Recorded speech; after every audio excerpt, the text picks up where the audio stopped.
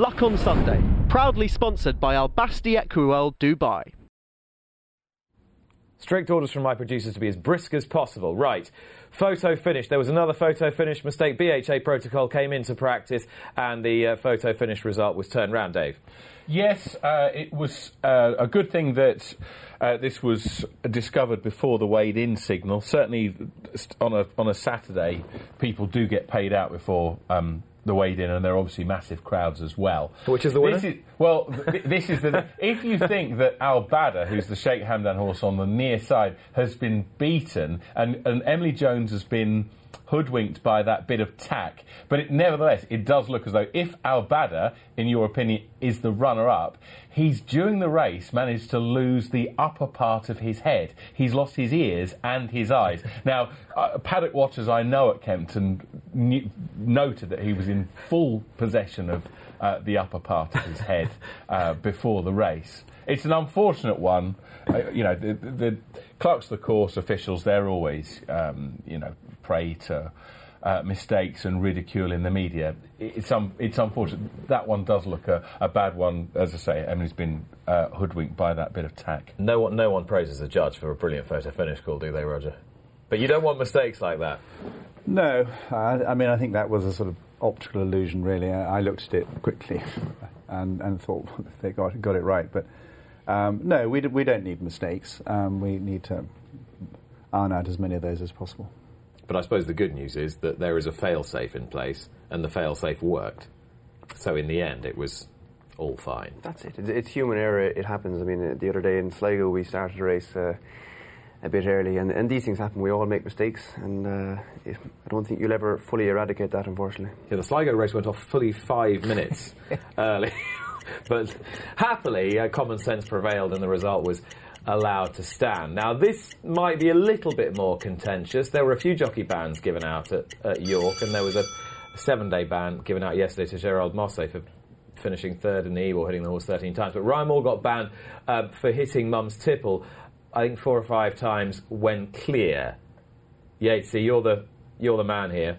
Well, first of all, I should commend the BHA for their equine welfare stand at York this week, which had 2 pieces of the compressed foam. Nick Russ was there himself, and despite what certain elements of the top brass of the Racing Post seem to believe, most of us think that education is the way forward. I'm interested in what Patrick thinks in this, because I imagine that if you're riding at a smaller meeting where nobody is there, and the phraseology in the statute is when clearly winning. Mm-hmm. I wonder if it's possible for a jockey to say to the panel, I didn't know I was clearly winning. It's York. There are thousands of inebriated, in some cases, racegoers screaming. There was a wind blowing as well. I could have looked up at the big screen, but that's not in the statute that I have to do that. How did I know I was clearly winning? At Cheltenham, it must be the same when you're going up the hill. Yeah, I mean, usually you can sometimes sense a horse within a length, or you can see a nose or a shadow. Sometimes you'll be listening to the crowd, listening to the commentator. And I wonder with Ryan, was he listening to, because it was such an exceptional performance, was the crowd or the commentator getting excited, and did he think, oh, something must be coming? Obviously, sometimes you can see the big screen, but I think it's a hard rule. We don't have wing mirrors. You can't be looking behind you. If there's a set number of times that you're allowed to strike a horse, that's the set number, and I can't. I think it's a very unfair rule on jockeys. It's an unfair burden to put on riders, I think, in many cases. But he was head down in the zone, clearly, wasn't he? Yeah, I think it was pretty harsh, frankly, to give him a ban. But it's 5 times, and he's 11 clear, and with the optics as they are at the moment, he's down next time, get caught, see what happens then. Great. Right, we shall move on. Brexit's not surfaced on here for a long time, but as we are now edging ever closer to what we believe to be a no-deal Brexit on October the 31st, it was useful to read the thoughts of Claire Shepherd, Chief Executive of the TBA, in the Racing Post this week about the chaos that may ensue with horses travelling between England, Ireland and France in terms of getting back into the country, Roger, which could become problematic, indeed getting out of the country. Yeah, I mean, I think it's... nobody knows, do they? I mean, it doesn't matter what business you're running, nobody seems to know what's going to happen. I think, horses transporting from one country to the other don't want to be hanging around at the docks. No. So it's difficult. Yearlings from Ireland and mares and running horses in Ireland or France. I don't know what will happen. I think no doubt it'll all get sorted nearer the time, but at the moment you can't make any plans. But we're getting close to the time. Yeah. I mean, hopefully it'll be sorted for you before the spring, when you'll start sort of travelling horses to France and Ireland again. And Patrick, this could get tricky for trainers in Ireland, I'd have thought. I imagine it will, but look, what'll happen will happen. We'll adapt and we'll get around it, and I think we're just going to have to work around whatever comes our way. I mean, how much are you sort of thinking about it now? I don't think you can. As Roger said, no one knows what's going to happen. So until we have a hard and fast set of rules and regulations that we're going to know about, we can't really make any plans. But I'm sure we'll be able to get around it some way. Dave, I suspect this could have quite significant ramifications. Yeah, I mean, I think that as the non-horse person, if you like, the thing that I think is interesting is that there's going to be a bedding in period post-Brexit, and with humans that's fine. If there are longer queues at airports, at ports, etc., that's something that we can deal with. It's much more difficult with a young horse, isn't it, if there are delays that they have to suffer. And that's to connections, the people who bought those horses, the fact that it was a bedding in period is no great solace, is it?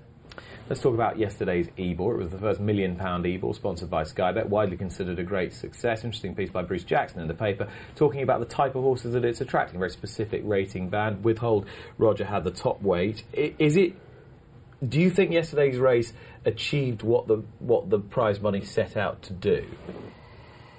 I don't see why not.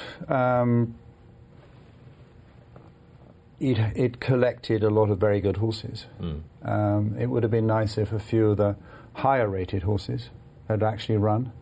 I didn't really want to be laden with a 9 stone 10 burden. I could have had 9.5.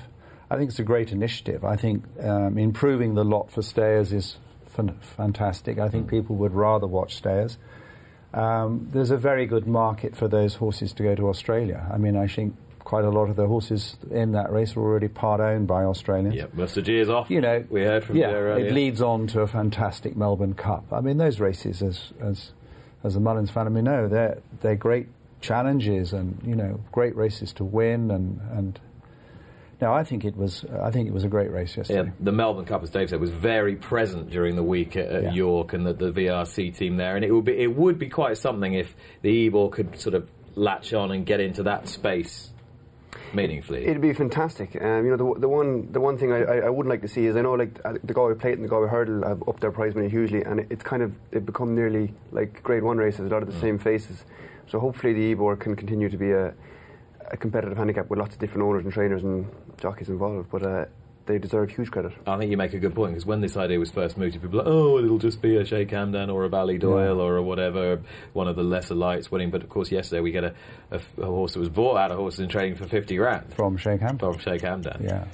Just we won't know whether it's achieved its objective until 4 or 5 years' time, probably will we, when we see the changes. But that way of introducing the jockeys without their helmets to the crowd, they did it last year, really good initiative. Do it for the Derby and our big races. And they've been doing a similar thing in Saratoga as well, which has been the subject of quite significant debate of late, but generally it's gone down pretty well. Rankings, here we go. So those of you who've been moaning about Crystal Ocean being at the top of the World Thoroughbred rankings can moan no more, because Enable's gone up top now at 128, with Batash at 127 and Crystal Ocean at 127. I quite enjoy this. I've got to say, people poo-poo it. I quite enjoy it, because if you're creating debate about horses, Roger, it's got to be a good thing, hasn't it? Yeah, I guess it's a matter of opinion. We're always arguing with the handicappers a bit. I always thought Enabled was the best. They're good horses. I mean, they're fantastic horses. But they've got a bit to go to be Frankels, haven't they, in terms of ratings? The other debate, as you quite rightly touch on, is the comparisons people make between Enable and Frankel. To my mind, Patrick, Frankel was in a different league to any other horse I've ever seen and am ever likely to see. Yeah, he might have struggled against Hurricane Fly over 2 miles in hurdles, all right. But, I'd love to have seen Sea to Stars. I mean, in Ireland we have Sea to Stars in that, but Frankel was extraordinary to watch. I'll never forget watching the Guineas. As Roger said, the ratings they're a bit. Does it really matter? No. It brings about debate, which is fun. I thought the result of the King George showed the handicapper was kind of spot on, which was I didn't think he got enough credit for that, with Enable winning a short head and getting £3. But she is the best. I think she was only doing enough that day. And of course, Timeform have long had Batash somewhere near the best or the best, and they will now have him the best again. Yeah, they had that on the strength of the Prix de l'Abbé win at Chantilly, didn't they? I wouldn't imagine that he got that close to that until Friday afternoon. This is about Magical, isn't it? I think Enable have beaten Magical twice by half a length, and obviously wins by an extended distance in the Yorkshire Oaks.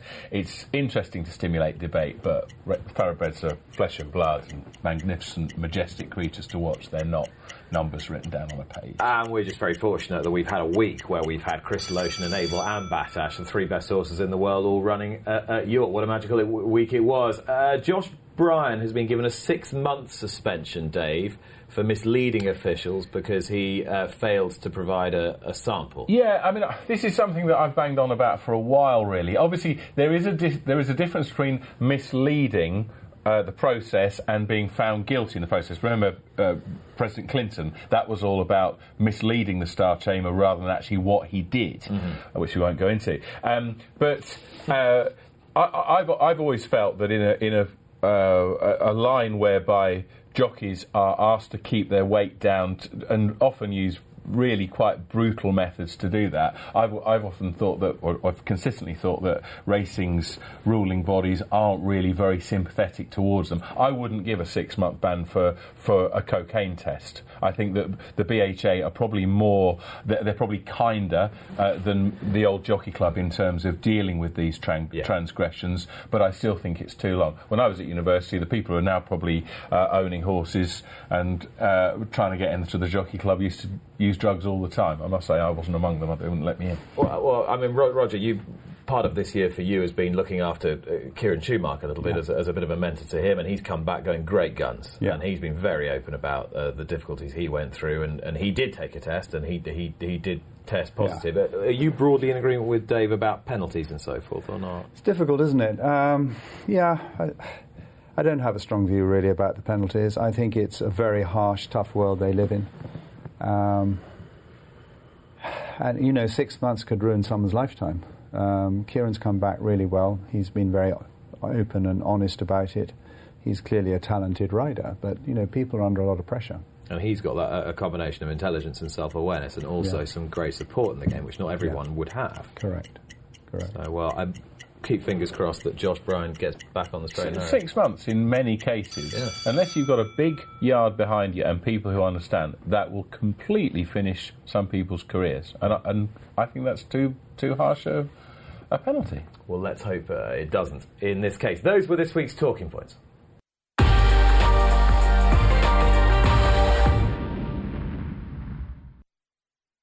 Luck on Sunday, proudly sponsored by Al Basti Equiworld Dubai.